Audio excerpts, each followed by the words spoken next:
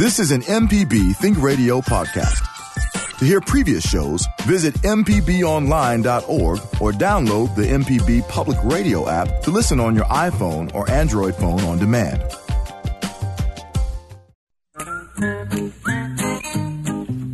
Okie dokie, folks. Welcome back to Horticulturist Felder Rushing. And I really ought to put my sunglasses on, Java, because I just got such a big smile for being back in the studio. We got bumped last week for some drama. And worked out for some folks, didn't work out for others, but it's just drama, you know. Anyway, we're going to be talking about gardening, and we skipped a week, so we got plenty to catch up on. If you've got some things you'd like to chat about that's going on in your garden, it's a live program here at Mississippi Public Broadcasting, and you can give us a call. It's toll-free 1-877-MPB-RING. We got a whole bunch of stuff going on in the garden right now. You know, it's fall. And just like typically the state fair starts out hot and always ends up cool. I didn't think it was going to happen. Java, I didn't think it was going to get cool. But last night, it was chilly. This morning, it was chilly. And I was walking around the neighborhood. A lot of people besides me got a nice little fire going in their fire pit. I had one going for a day and a half till I forgot about it yesterday. But I'll have it cranked back up this evening and just going to sit around and enjoy the first smells of fall. We're going to be talking about nothing but gardening, like I say, for the next hour or so, except for some really cheesy music coming up that's in celebration of a holiday. Well, it's not a holiday. It's a celebration that I learned about from a couple of my pub mates, Bob and Kelsey. We're going to be talking about World Egg Day. World Egg Day. Anyway, we're going to have a little bit of fun. Hey, I brought some stuff in for show and tell, and don't know if, Java, you know, the little podcast thing we do, can we run a picture of this with it? Okay, because I've got burgundy mustard. I mean, it's mustard that's almost maroon. I've got some almost blue collards. I've got some deep reddish burgundy okra. I brought in a red sales lettuce and a little sprig with a handful of peppers called chili piquin. We're going to talk about that in just a little while. But again, if you want to talk about gardening, that's what I'm here for, 1-877-MPB-RING. Let's start out right off the bat down on the Gulf Coast in Pass Christian. Hey, Mike, good morning. Hey, good morning, Felder. What's up? I met you a couple of weeks ago over in Biloxi at the Master Gardener Show. Ted and I met you. That was fun. Never know. I show up at things like this like a bad gas wafting through, kind of unannounced. Hey, enjoyed it. It's very good. Appreciate pricking your knowledge on things that really help. You bet. But I've got a question. I've cultivated and saved 6 or 8 oak trees. It'll be tremendous big trees someday, not in my lifetime, but in somebody else's lifetime. But they're in the flower beds, and I'm going to take them up. Yeah. Do I need to wait till it's a frost on them? Yeah, wait till they drop the leaf. How big are they? Oh, they range from 2 to 3.5 foot tall. Perfect. I'd wait till after they drop all their leaves, December, even January. And when you dig them, you're not going to be able to get much of a root ball. Keep in mind, Mike, when a tree grows from a seed, it has a taproot. Okay, and it goes down as far as it can that first year, and that's it. Once you dig it and cut that taproot, it never really develops. So you need to help it grow side roots. So even though they're little, go ahead and work up the dirt 2 or 3 feet across around each one. When you replant I got a little backhoe. I normally dig a big hole and compost it in. Yeah, you don't need to do all that. They're oak trees. They grow in just plain dirt better than they do, a soup full of crackers, if you know what I mean. In other words, don't overdo it on the soil amendment. But main thing is nice wide hole. You don't need a backhoe for these things, Mike. Come on. They're 2 feet tall. Okay, see, man. Okay, Thanks. Appreciate it. Java, I had an idea. I started, I got a big old smile, but, we ought to do a program sometime that's dedicated to just grouchy stuff. You only call in what you want to complain, grouchy. Can we do that? Like we had the grouchy gardener on one time, didn't we? Yeah. We he's from Southern Living. We can get the grumpy gardener, but maybe if we do a program with nothing but complaining, I got weeds. Oh yeah, well my okra's got aphids. I think, yeah, we'll talk about that. We might hit something on that. We got to come up with a really good grouchy tune, though. Maybe Oscar the Grouchy has something to weigh in on this. Anyway, I'm not grouchy, folks. Don't be scared. Give me a call. We can just have a little bit of fun. I'm not going to try to sell you anything. So if you've got something you want to talk about, you've heard some stuff and not sure about it, I'll tell you what I would do in my own garden based on horticulture training, based on lots of experience, based on working at garden centers and wholesale nurseries, based on landscape design, based on what would I do if my mother's still alive. What would I tell her to do that won't cause her to smack me on the back of the head? That's my approach. I won't sell you anything. But if you want to give me a call to talk about stuff, bring it on. 1-877-MPB-RING. I want to throw out a few things that are going on this weekend. Because last weekend we couldn't really announce some stuff. We missed some things. But this week, there's going to be a plant sale this week. Matter of fact, it started yesterday, Thursday through Sunday, down at Weeks Bay. Now, that's down south of Mobile. It's between Fairhope and Foley on Old Highway 98. And you're going down there. They've got a thing called Weeks Bay Preserve. And right across the highway from Weeks Bay Preserve is a place called Safe Harbor. Got a bunch of trees. They're going to have a huge plant sale. It's a great one. I've got several plants in my garden that are fall blooming right now that I picked out a couple of years ago at this thing because they were attracting butterflies in the fall. A little narrow, non-spreading type of goldenrod with little golden wands on it. Just all sorts of stuff. Anyway, Weeks Bay, having a plant sale. It's going to be there through Sunday. Again, it's hummingbird plants, native plants, butterfly plants, informal. It's across from Weeks Bay Preserve on Old Highway 98 between Fairhope and Foley. Hey, while you're down there, visit the pitcher plant bog. It's pretty cool. Also, next week, this next Wednesday, Mississippi State is having 5 landscape specialists on campus. They have the Edward Martin Landscape Design Symposium. It's like the 63rd year they've had this in a row. From 9 a.m. till noon at MSU at the Boston Auditorium. It's right by the football stadium. Registration is $30. But it's hosted by MSU Landscape Architecture Department, the Garden Clubs of Mississippi. And then we get talking about permaculture, sort of finding creative ways to design your garden on whole systems thinking. I've got a permaculture garden myself. Also, in a couple of weeks, there's going to be a couple of plant swaps. I'm going to talk about those, one in Florida, one down in Mobile. And those are the kind of things we'll talk about as we get a little bit closer to it. But if you have some things you'd like me to help promote, give me a shout. Shoot me an email, garden@mpbonline.org. Now let's go to Jackson and talk to Johanna. Good morning, lady. How are you? I'm fine. How are you doing? Good. What's up? Okay, I went to Hutto's and I got a solidary bee house.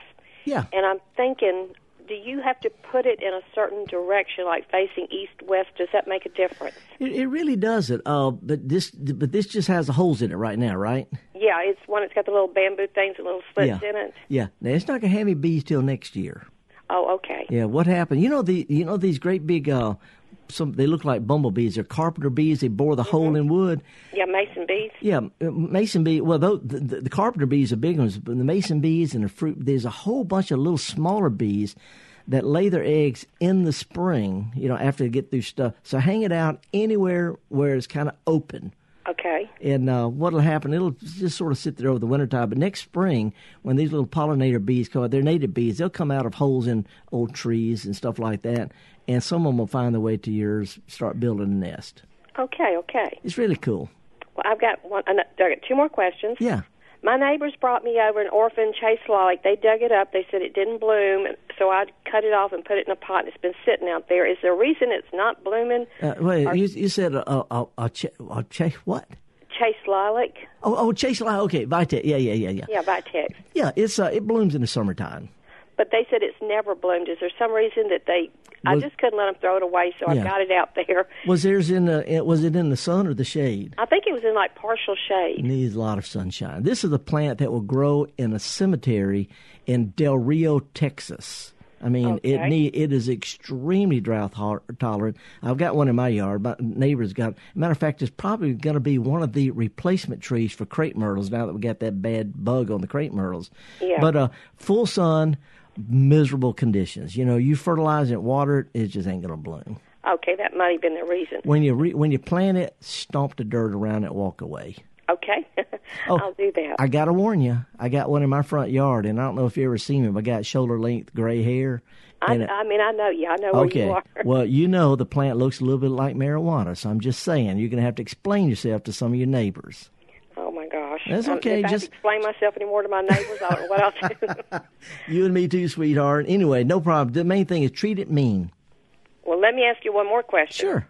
What are there tricks to the trade of using marrows in your yard? I've got some, and it looks like she got a marrow standing up over there. There's got to be some way you do it where it just does that magic that it does. Okay, I'm having a hard time. A marrow. A what? A mirror. Like a mirror, like a glass mirror. Oh, a mirror. Mirror. Yeah. Okay, you mean mirror. Yeah. I got a mirror I want to put my... I've got some huge ones. They're 3 feet tall by 5 feet wide. I've got 1, 2, 3, 4 of them in my back garden on a fence. So the main thing is they're really good to bring light into a dark area. I've got them on the north side of my house, so that because it's just real dark in the summertime, the wintertime, and all of a sudden it reflects everything in the backyard, so it doubles my pleasure out there. A couple of things though: be careful where you put it in case it's going to reflect light into your house or your eyes or something like that. Yep, I hadn't thought of that. And also, this is something I heard this from a listener here on the program, and I did it, and it works like a charm. Cut you some small, kind of flat sprays of crepe myrtle branches and hang them a few inches out from the mirrors. This will keep birds from banging into them, because birds will just fly right into them and, break their neck. Oh, God, I don't want that, no. No. But here's what I did. I spray painted mine just a little bit, hit it with a little orange, a little red, something to kind of make it more than... A little bit. Yeah, and I hung them out there about 6 inches out from the mirrors, and now I've got birds that perch on them and bang at themselves from a short distance. Great. Okay, well, great. Have fun. I will, and you have a great day. And thank you, Lee. Talk to you later. All right. All righty. Yeah, mirrors in the garden. Let's go to Crystal Springs. Hey, Mike. Good morning, sir. Hey. What's up? All right. So I had potted onions, and they got pink root rot. So what other plants does pink root rot cause a problem for? That is a good question. I've never heard that one in my life, because it's a sort of a problem on onions, mostly onions that are kept a little bit too wet or planted in a real heavy soil. I would imagine it would affect garlic, any of the allium families, garlic chives, things like that. But, I think there's some ways you can work around that with the onions. I think if you work your dirt up and, plant, in the spring instead of in the fall or something, you might get away with it. But good question. As far as I know, educational guess would be members of the onion family. And that might also include some of the lilies. I don't know. Good question. Huh. Thanks. Okay. Thank you. Shoot me an email, because I'll learn something before the day's over. All righty. Yep, I get stumped. That's okay. Can you hear my smile? Jackson, Robert.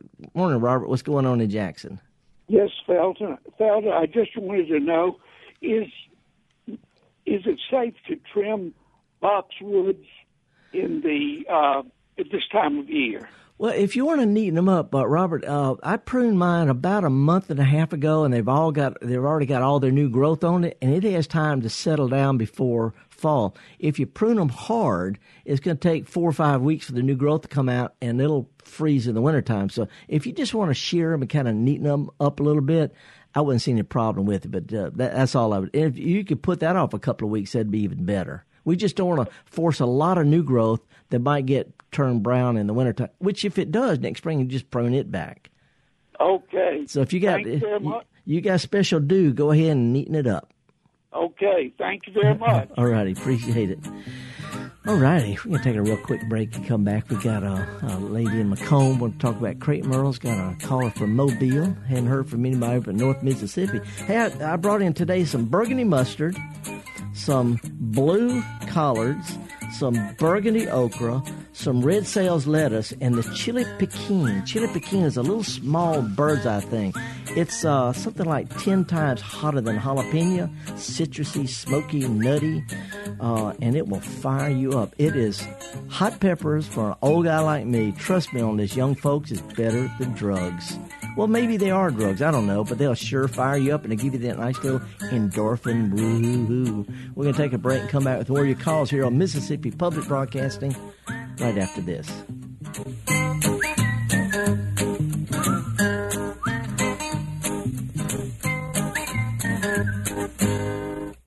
Deep South Dining is the show all about the culture of Southern flavor, from fried chicken and collard greens to shrimp and grits and a glass of sweet tea. Subscribe now to the podcast using any podcast app or download our MPB Public Media app. Okie dokie, folks. I'm calmed down now. I'm not eating these peppers or anything like that. I just took a picture of my burgundy mustard, my blue collards, my red sales lettuce, and my chili pekin pepper, and we're going to put it on the MPB podcast for this program when we get off. Hey, let's go to Macomb and talk with Mary. Hey, Mary, thank you for holding. Thank you for taking my call. Howdy, what's up? Okay, my mom has potted me a crepe myrtle. Uh-huh. When should I plant the thing? Is it in a pot now? Yes. It's been there a while, right? Yes. Yeah, you can plant a container plant. You can set it any time. You can dig a decent hole any time of the year. So here's the deal, though. A couple of things, Mary, real quick. Crepe myrtles.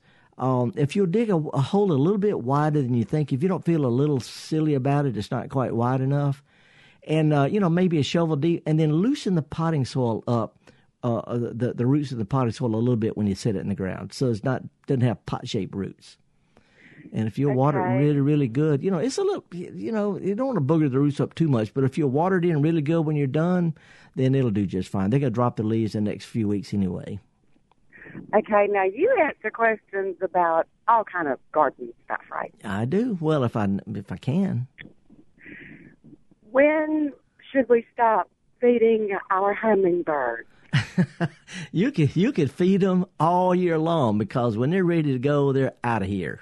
Feeding will not keep them around at all. Matter of fact, leave your feeders up, because a lot of the hummingbirds that we're seeing right now are actually the ones that this summer were in Ohio and Vermont and Illinois and Kentucky. They all fly right through here, so a lot of them need a little pick-me-up. So leave your feeders out until you're sure that they're all gone. It won't make them stay around at all. Okay, last question. Mm-hmm. Are there any birds that are going to be migrating here for the winter that I need to be preparing for? Well, you don't have to. They don't depend on us, but we have a whole bunch of what we call winter migrants come down here. Like the little goldfinch. When goldfinch come down, they're just kind of they're not golden at all, but they little goldfinch. I think we have robins that come in a whole lot. I don't remember all the winter migrants. We got a whole bunch that come down just for the winter, because they're trying to get away from Minnesota for a little while. Right. So they don't need any special houses or any special food or anything? No. If we weren't here at all, they wouldn't miss us one little bit. But at the same time, if you do put a feeder out there, it helps them out, and it brings them in if you don't have a cat, or if you got something to keep the cat off the feeder. But you can enjoy them. You can help them out a little bit, and you can enjoy, because when you put a bird feeder out, Mary, it not only brings color and motion and interest, but it also brings drama, because they can be real persnickety with each other. So it's kind of fun. It's a lot of fun. We love watching them. And I thank you for taking my call. Okay, Mary, good luck on the crepe myrtle. Okay, thanks. Bye-bye. See ya. Now go down to Mobile. Hey, Melinda, what you got? Hey, Felder, how are you today? I'm fine. What's going on? Well, actually, I am moving next week within my apartment complex, and I am going from a very sunny patio to a very small, totally shaded patio. And I wondered if you had any ideas for me for container. I listened up on that crepe myrtle and your joke about the pot. I caught that also. But what do you think I might try for, like, right now? By the way, the state bird of Alabama is gone, the mosquito.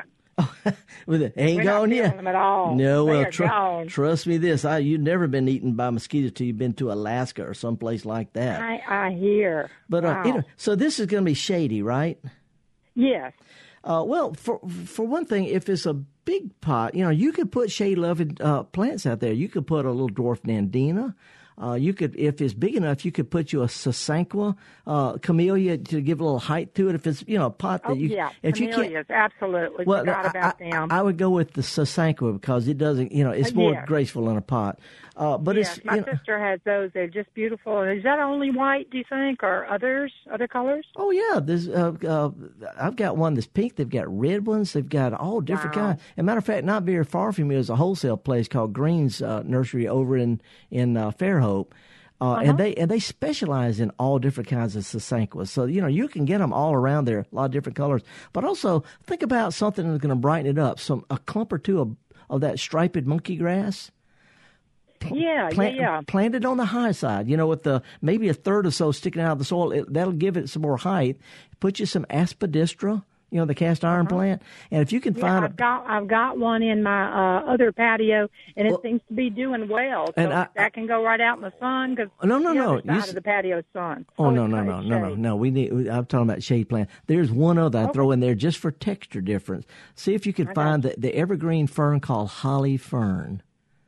It has leaves like a holly, but holly fern and aspidistra and monkey grass and a little sasanqua, you got something really, really pretty going on right there. And then have something hanging over the side, maybe a variegated ivy or something, just to kind of brighten up, give you something other than just green. And coleus, how do they do? Well, not this time of year. Okay. Call me in the spring. We'll talk about spring stuff next spring. We're just talking about getting you through the winter right now. Yes, sir. Well, I do appreciate you, and I'll keep listening. You got other stuff on your mind besides this, so let's keep it simple, Melinda. Got to get back to work. Yeah. Thank you, dear. Okay, bye. Okay. Bye-bye. I gave a call out for Northwood all the way up to South Haven. You can't get more North Mississippi than that, Mark. What's going on? Good morning. Howdy. I just wondered if you had any tricks to keeping common Bermuda from creeping into your hybrid Bermuda. Nope. Okay. No, I'll take it a step further. I know for a fact there ain't nothing. Okay, so even the commercial growers, they have the same problem. Yeah, and what will kill one will kill the one thing that'll help. Hybrid Bermuda likes to be cut close, really close, and it likes to be watered and fertilized. And if you do that, then it'll be real dense and thick, and the common Bermuda will get tall, and it'll mow out a lot easier. And you might actually peter it out that way. Okay, and do you recommend putting a winterizing fertilizer on your grass, 2020 or something like that to kind of? Well, rather than what do I recommend, let's stick with what we know that turf managers recommend, and the answer is yes. But the winterizer ingredient is that third number, is potash. Turf grass doesn't need much of that middle number of phosphorus at all. So I would stick with something in the summertime that's slow release nitrogen, and then sometime. The spring one, doesn't matter when, put something that's got a higher third number. You can get the stuff they call winterizer. It's got nitrogen for green growth, low phosphorus, and no potash. But when I get this, Mark, potash lasts at least 2 years in our soil. So if you put this stuff out, a winterizer in April or May, you've winterized for the following next 2 winters. All right, so, you're a scholar and a gentleman, and I appreciate it. I'm just sticking with the facts, sir. But and by the way, they recommend no fertilizer that's got nitrogen on Bermuda grass or other warm season grasses past around the 1st of September. Oh, okay, so, I got it. I got it. Thank you very much. April and August, appreciate it. Thanks, Mark. Hey, all righty. I just want to play this cheesy tune so bad, but I want to go to George County and talk to Misty, because Misty, I don't know nothing about orchids. But what can I try to help you with? I have an orchid that I got from Mother's Day, not this past Mother's Day, but the year before. And amazingly enough, it is still alive. It has had another flower stalk after the ones that it came with. And now at the top of the little viney thing that the flowers grow off of, there are some leaves, and the biggest leaf is probably about the size of a quarter. It's got 3 of them. The smallest one's a little bit smaller than a dime. What do I do? Well, sound like whatever you're doing, keep doing that. Here's what I know about orchid. This is the container one, right? Right. It's in the same little bowl or pot that it came in last year. Does it have roots growing all around it and all that? Those little... Yeah, they're shooting out of the pot. Yeah, if you onto the tabletop. If you wanted to repot it, you could get a bark. You could buy an orchid mix, but mostly bark and stuff like that. A little bit bigger pot, even a basket type thing. So just keep it in that. What they need is bright indirect light. Not full sun, not dark shade. They need humidity and regular watering with just a little bit of fertilizer every now and then. In other words, make it think it's hanging in a tree in the jungle. So if you're going to keep it indoors, you're going to need to keep it, like in a bathroom or the kitchen, someplace with a little humidity, not in a heater draft. Yeah, it's in my living room on a little bench in front of the window. And we've got a front porch, so just very late very early in the morning because it faces east. Yeah, it gets perfect sunlight, and I water it on all the days that end in 5. Yeah, like the 5th, the 15th, and the 25th. Yeah, well, when your heater comes on for the winter time, hold a candle or something like that near there and see if there's a draft on it, because heaters and air conditioners pull all the humidity out. And so if you have a candle by there and it's blowing like crazy when your heater or air conditioner on, either move it over a little bit or find some way to deflect that, or else get you like a big potted plant and put it in with the potted plant so it sort of like has a shared humidity thing. Okay. That'll help. Okay, so I don't need to cut that one off, just let the leaves grow out from the top? A lot of times, and I don't know what, there's so many kinds of orchids. Orchid people are just, there's nobody like them. They're just, they've got so many different kinds of things and tricks and all. But a lot of them rebloom on the old stems. Okay. I don't know if yours does or not. I just don't know. But anyway, if you can send me a picture of it, I might be able to find out what it is, a little bit more information about it. I will do it. Okay, well, good luck on it, and let us know how it does, okay? Okay, thanks. All righty. Java, I think it's about time. I want to throw this out. There's a fellow in the 1950s, an accordion player from Switzerland. Now, this is my people. The Felders came from Switzerland. You don't get any more blue-eyed than that, okay? And he came up with perhaps the cheesiest song ever. And I thought, because today is International Egg Day, we might go down to the state fair and get our picture made in the egg chair. Don't know. But I thought, in honor of today's being, according to my friend Bobs and Kelsey, that International Egg Day, we'll play possibly the cheesiest, whitest, blue-eyed tune you could ever come across. Here it is for International Egg Day.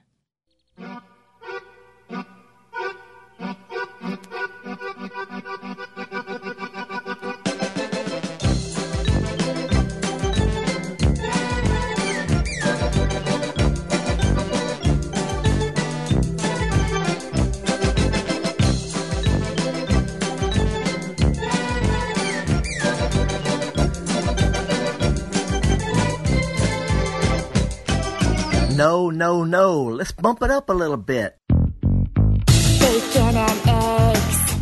Eggs and bacon. Bacon and eggs. Eggs and bacon. Bacon and eggs. And eggs and bacon. It's what I like to eat when I awaken. Eggs and bacon. Frying in a pan.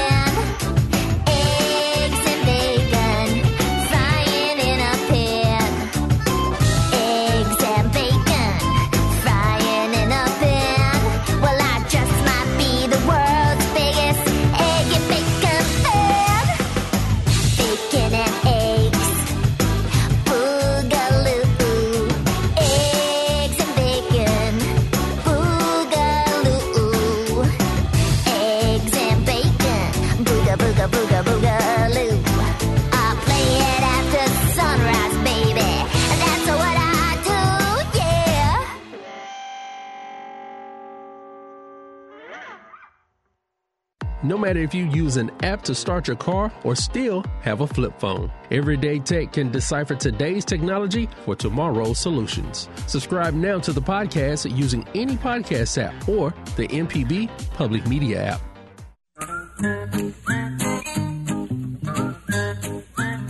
Okie doke, folks. Welcome back. Horticulture's Felder Rushing. Hope you like celebrating eggs and bacon day. Actually, I'm throwing that out for all of those folks who are on a keto diet because a little protein is good for you. I want to remind folks there's a big plant sale down at Weeks Bay, which is between Fairhope and Foley on Old Highway 98, Safe Harbor across from Weeks Bay. It's a really good plant sale. A lot of native plant, a lot of stuff in bloom that if you put it in your yard, you'll have it in just great next year. But also you'll have butterflies and hummingbirds, stuff like that.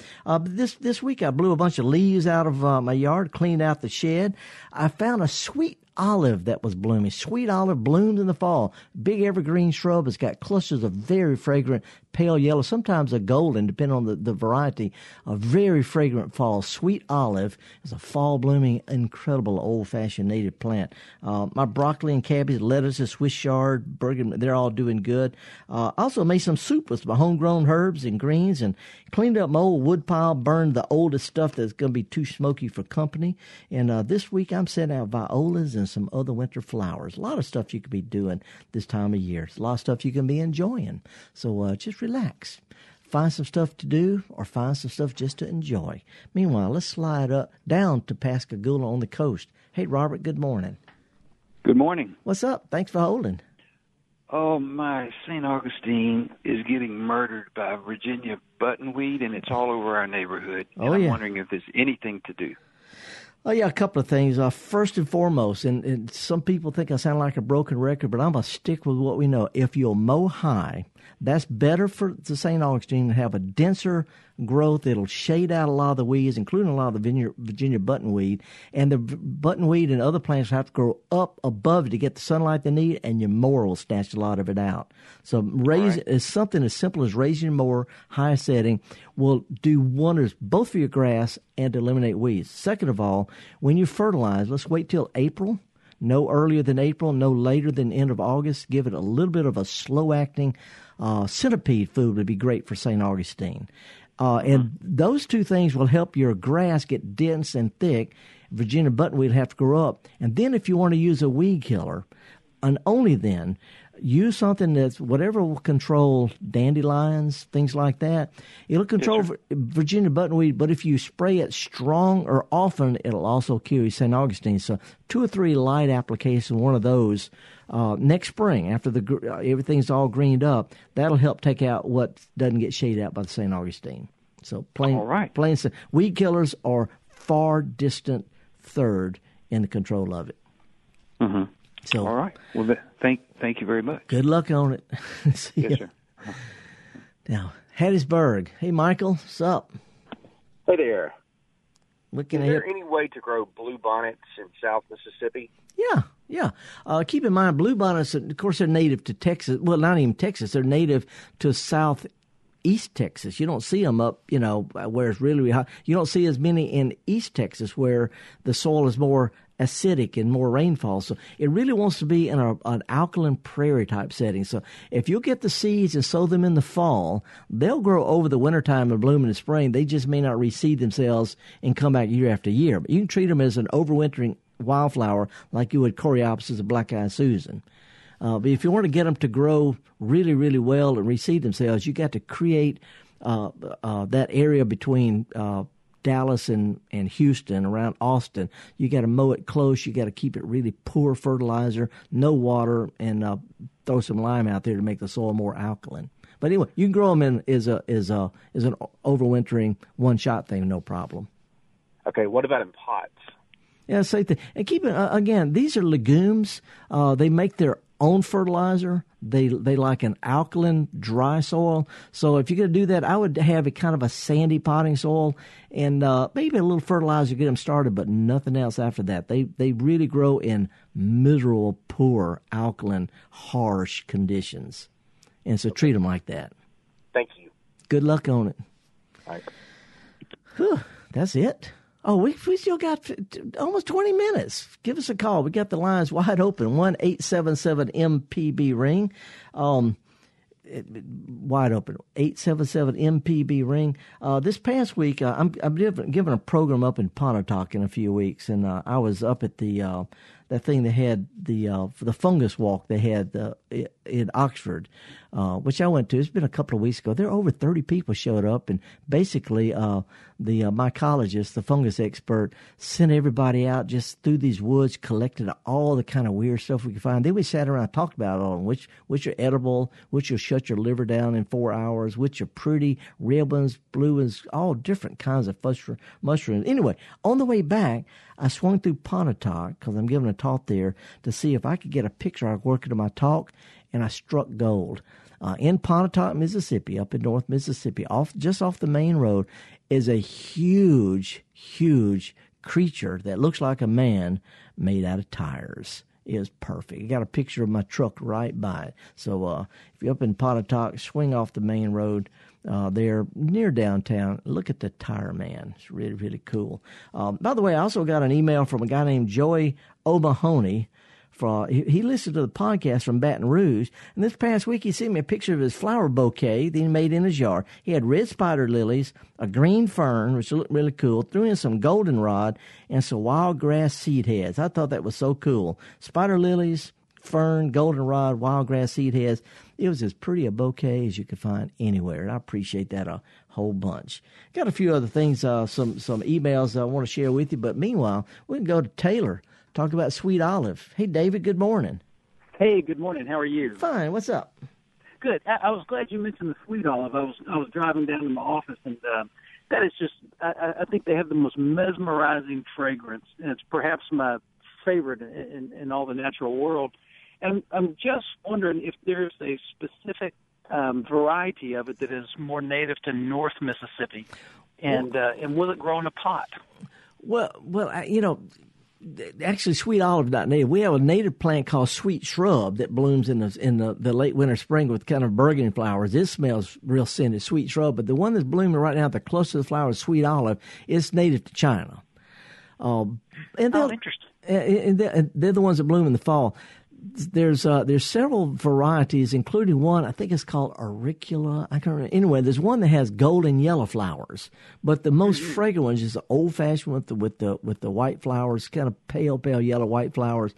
And I'm glad it blooms in the fall, David, because in the springtime you got magnolia, honeysuckle, all these other things that bloom. This time, it's the only sweet smelling thing out there. But anyway, what I do is I find one in town, and it smells really, really good, and give me a call and we'll take some cuttings from it, or else just any of them you get from a garden center. They're all going to be pretty intense. Well, are these the same? I've always heard sweet olive is the same as. Is it the same as the osmanthus? Yes. The Latin name is Osmanthus fragrans. Isn't that cool? But anyway, the sweet shrub is Calicanthus. It blooms in the spring. Just want to make sure we're talking about the fall bloom. It's Osmanthus fragrans is the Latin name. That's the one I'm familiar with. Yeah. Okay, great. Okay, hey, if you go online, there may be some that have been bred that have extra nice flowers, but just the plain one's enough to run you out of the house. Oh, they smell so great. Calm down, David. Go to work. Bye. Bye. Okay, now to Meridian. Hey, Dorothy. Hey, listen, I have a question about knockout roses. Okay. I think I missed the time to cut it. I had other things, and I missed cutting back my knockout roses. Is it too late? It really is, and the reason why, because you cut them back now, they put out new growth pretty quick. And, in central Mississippi, that new growth, it probably won't have time to really toughen up before winter. Have you got more than one? Yes. Well, prune one to see what happens. but okay, we want to do that. we want to prune them really hard in the winter time, February or so, and then you can prune them pretty good bit, a couple of times in the summer. But after about the 1st of September, it's going to be a gamble. What about February? Is that the best time? Well, that's the time you cut them back. You can take a knockout rose that's 4 feet high and cut it back to 2 feet, and it'll just bloom all that much better. Okay. So you can prune them hard in the winter, and then after they get through their first big flush in the spring, you can make a few snips here and there to keep it from and that way you always have some new flower and growth coming on without letting it get too big. Okay, thank you so much. All right, don't we hate these rules, but they're based in fact. Okay. Good luck on it. Thank you. Bye. Okay, now let's go down to Ocean Springs. Hey, Tish, good morning.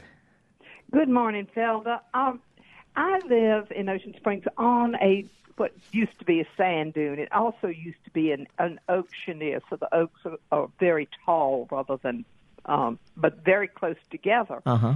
And there's very little understory. There was no natural understory when I bought the property. Right. And I tried to put in some beds in various places. What's happening now is we are having an unbelievable acorn fall. Yeah. And I have mulched with oak leaves, and here are these acorns gathering by the thousands. And my question is, will they affect the acidity of the soil? Is that going to harm anything, or do I just leave them where they are? Okay, it's three different questions. First of all, yes, it will affect it, but not enough to really make a big deal. The only people who get their knickers in a knot over this kind of stuff are scientists.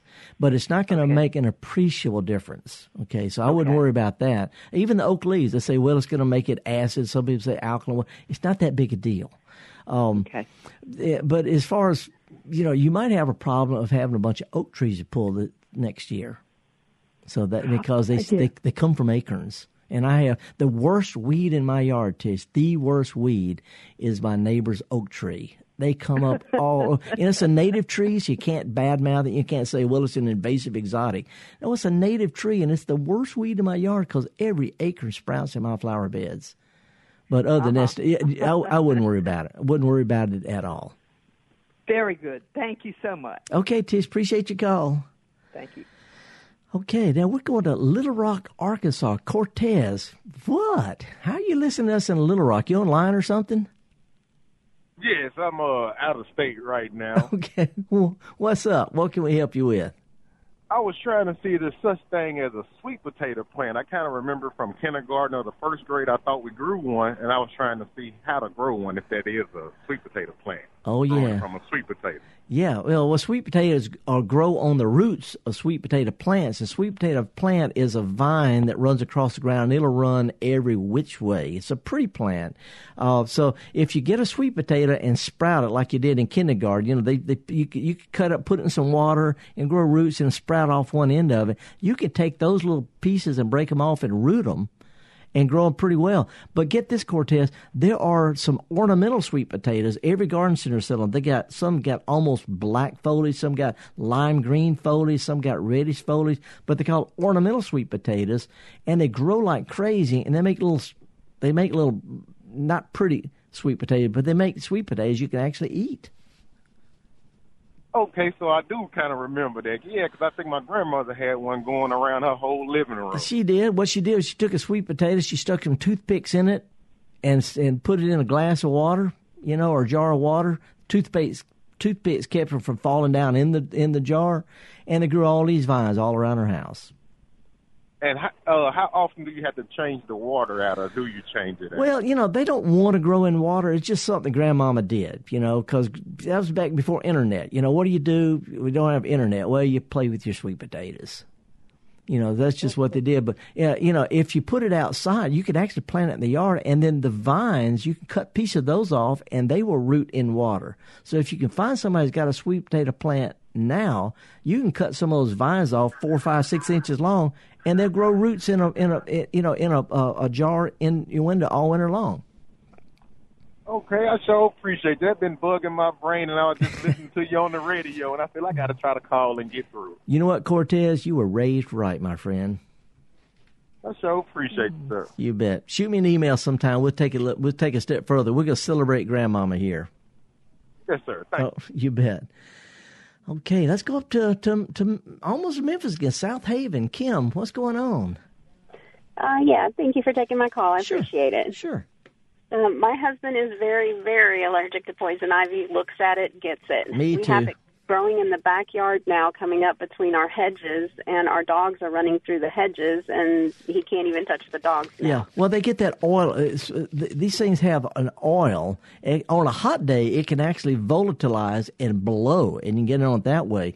But if you got dogs running through it, they can get it on their fur, and he's going to get that oil, and next thing he's going to go to the bathroom, and he's got it everywhere. So how do I get rid of it?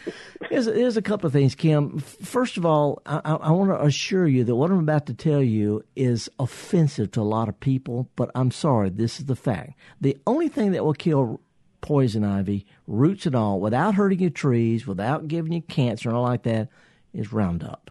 That's the only thing that I think is safe environmentally that's effective. But now, it won't work this time of year. So what I would do, Kim, is sometime either you or get somebody to go through there with a machete or a hatchet or something like that, and all the vines that you can see, cut them off close to the ground. And what will happen, the stuff above there will die, the leaves will fall off, you're done with it. But next spring, what's left will sprout out close to the ground, and then it's close to the ground, doesn't take much, just go out and wet the foliage with some Roundup. It'll go in, it'll kill it, roots and all, for good, if you put it on new growth in the spring. Okay. I know there's a lot of concern right now about chemicals. I get it, and I can back this up, but you're not going to give yourself problems if you'll cut them off, spray the new growth in the spring. It really does work. And that's the only way I know that really, really works. I'm all for it. I'd rather pay for the chemicals than have him in the hospital. So yeah, well, and like I say, it works best, if it's sprout down. And you don't have to use much of the stuff. It won't hurt tree trunks and things like that. So that's what. Now, keep in mind though, once you cut the stuff off, the stuff that grow up in the trees, those vines, you can get poison ivy from those next year. So have somebody who not allergic to it come in some long sleeves and gloves and pull it all down as best they can. Get rid of it.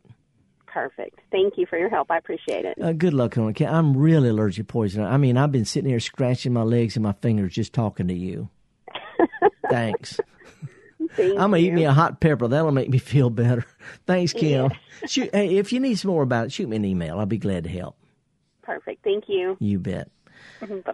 Our email, folks, by the way, is garden@mpbonline.org. I've got 3 or 4 that I'm behind on, but I'll catch up on those a little bit later today. The lady with the blue glasses, I'm with you.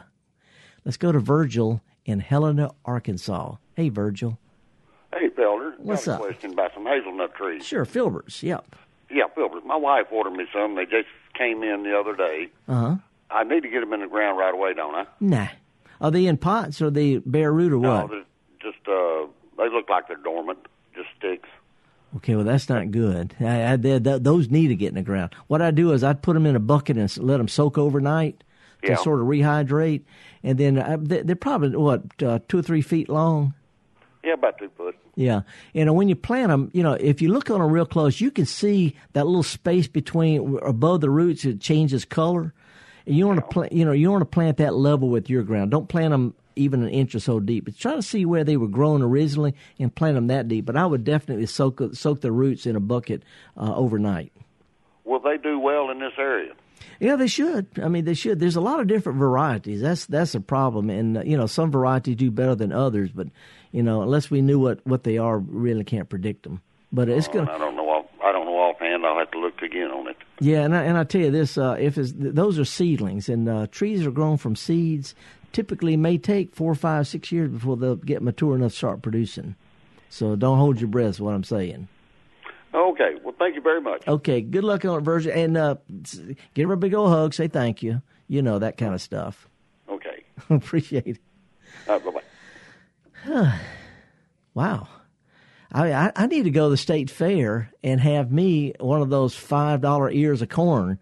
Have you taken the kids to the fair yet, Java? That's on our to-do list this weekend, man. We're gonna make it down there and have a good time. Okay, lucky your kids are small enough where you can give them a bite from your corn.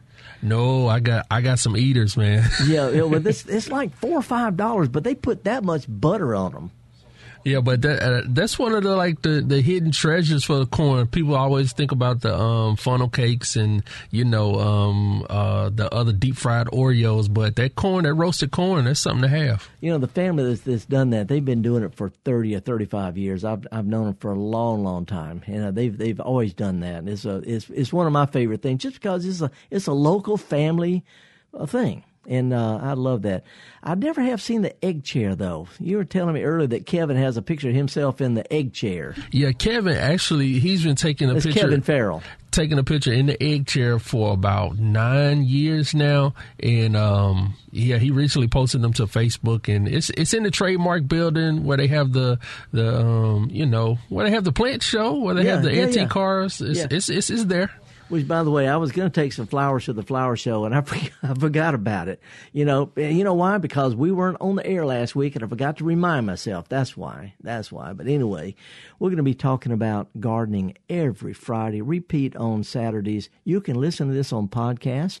I get emails from people literally all over the world who hear this on NPR podcast, and that's what we do. We try to tune a garden part. We're in the South, but gardeners, we might plant things different seasons, different plants, but we all dig a hole, put something in it green side up, hope it works.